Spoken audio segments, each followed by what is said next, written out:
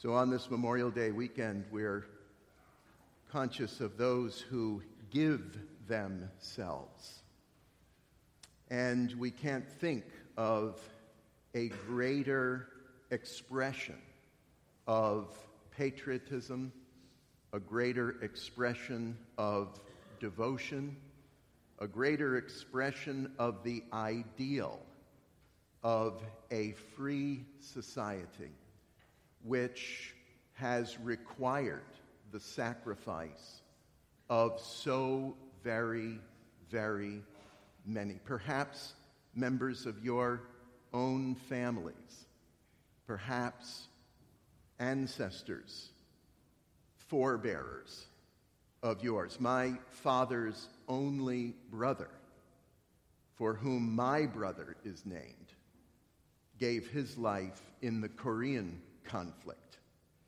And I grew up with that consciousness of the tremendous cost of the freedoms that we so accidentally enjoy. The readings this morning, now after our celebration of the Ascension of Christ, and in this seventh Sunday of the Easter season, as we anticipate now the gift of the Holy Spirit, the one who we least speak of in the conversations of the church.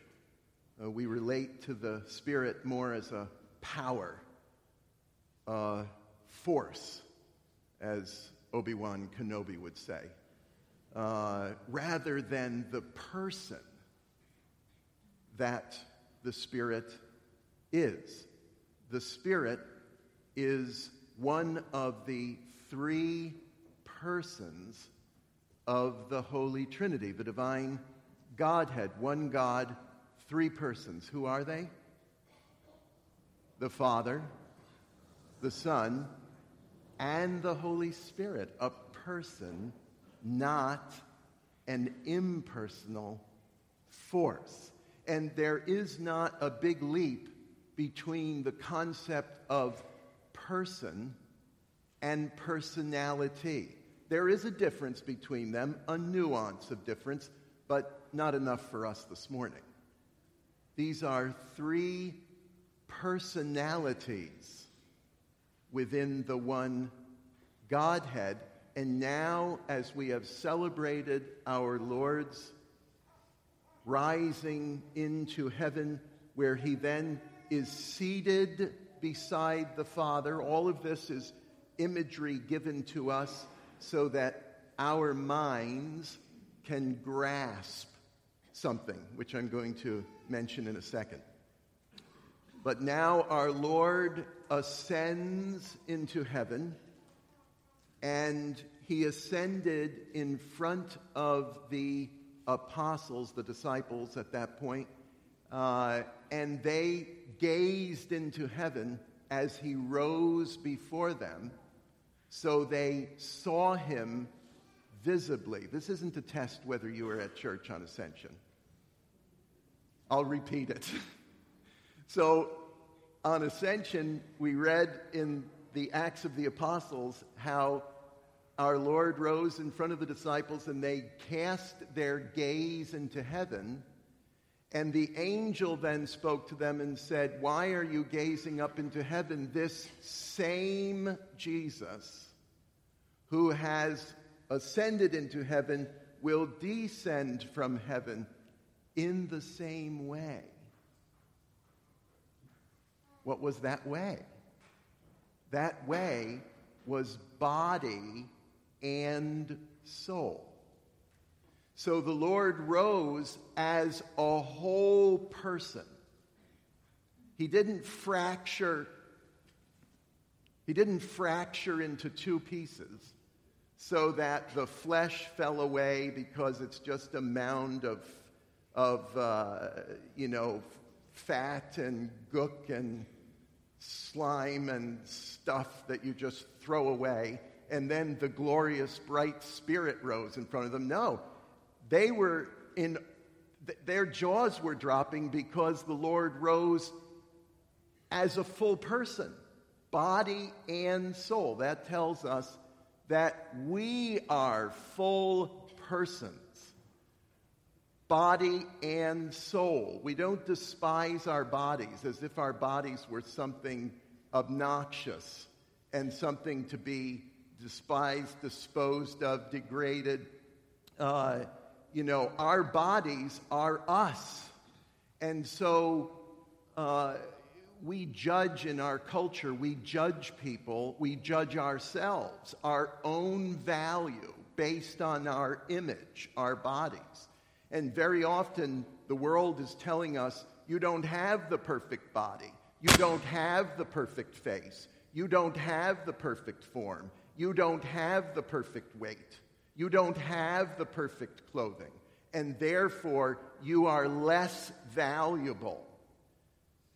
But what the Ascension tells us is that the whole person is eternally valuable to God.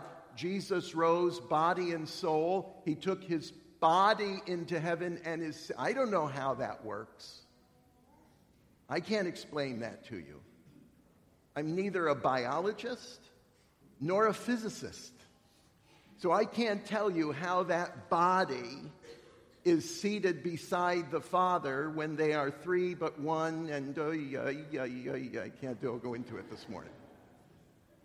But what I do know is Jesus rose body and soul, and so that affirms that you and I, our bodies, our image, our face, our frame, our weight, our look, our feel, our touch, our voice is eternally valuable to God, as is your personality. Eternally valuable to God. He treasures it so that he takes all of us into heaven. Now, another thing that we learn today in these Easter readings is we learn that the person is at the central focus of God's plan and purpose for the world. The person is at the center. And there's just one little phrase of the gospel I want to pause on this morning. And that comes from John's Gospel, chapter 17 and verse 9.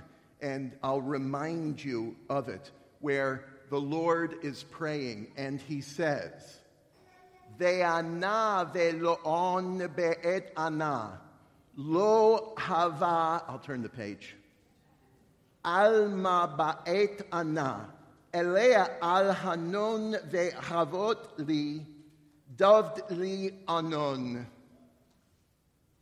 That's how he said it, or close to it. Syriac Aramaic, the language that our Lord and the Holy Family spoke. He says, I do not pray for the world,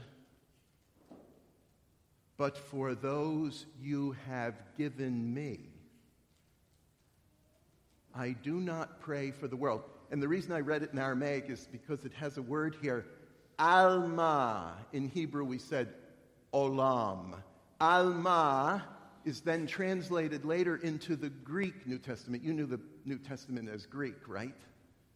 But actually it was written in Aramaic and then translated into Greek. And the Greek word was cosmos. Does that sound more familiar than Alma? Cosmos. What does it sound like? Cosmos. And what is the cosmos?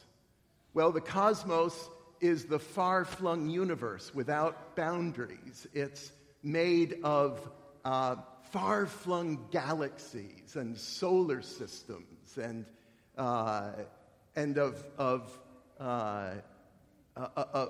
what do they call those?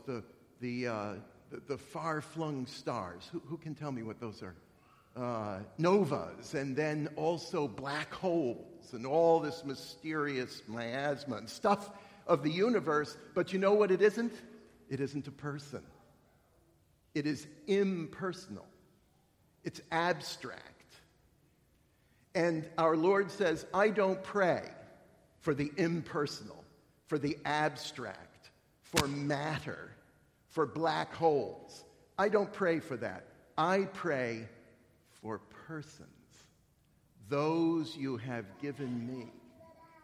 That's who I pray for.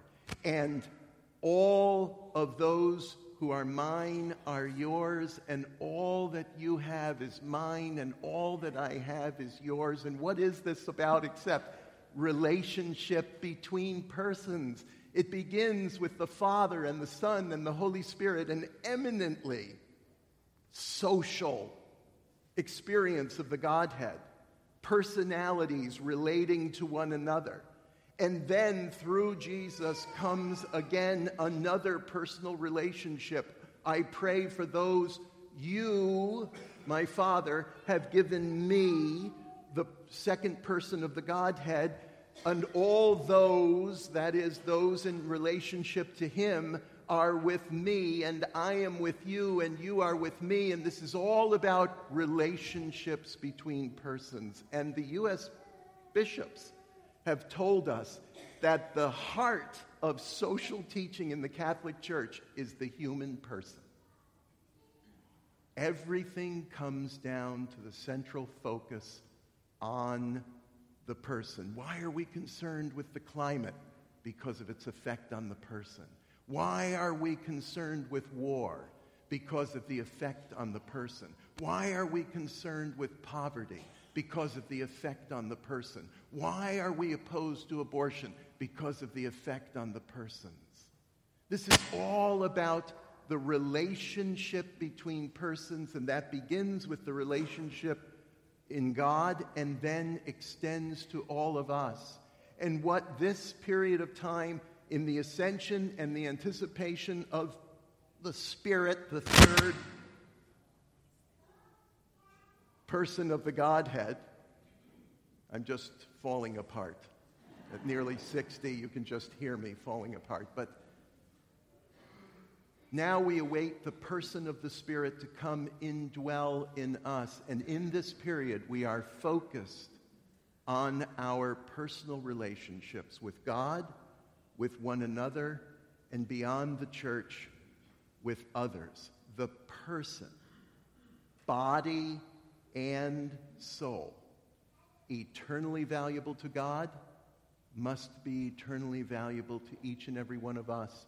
Our relationships are so precious to God that he doesn't wish to sit alone, but to bring every person given to him with him, just as our Lord is seated with him in heaven.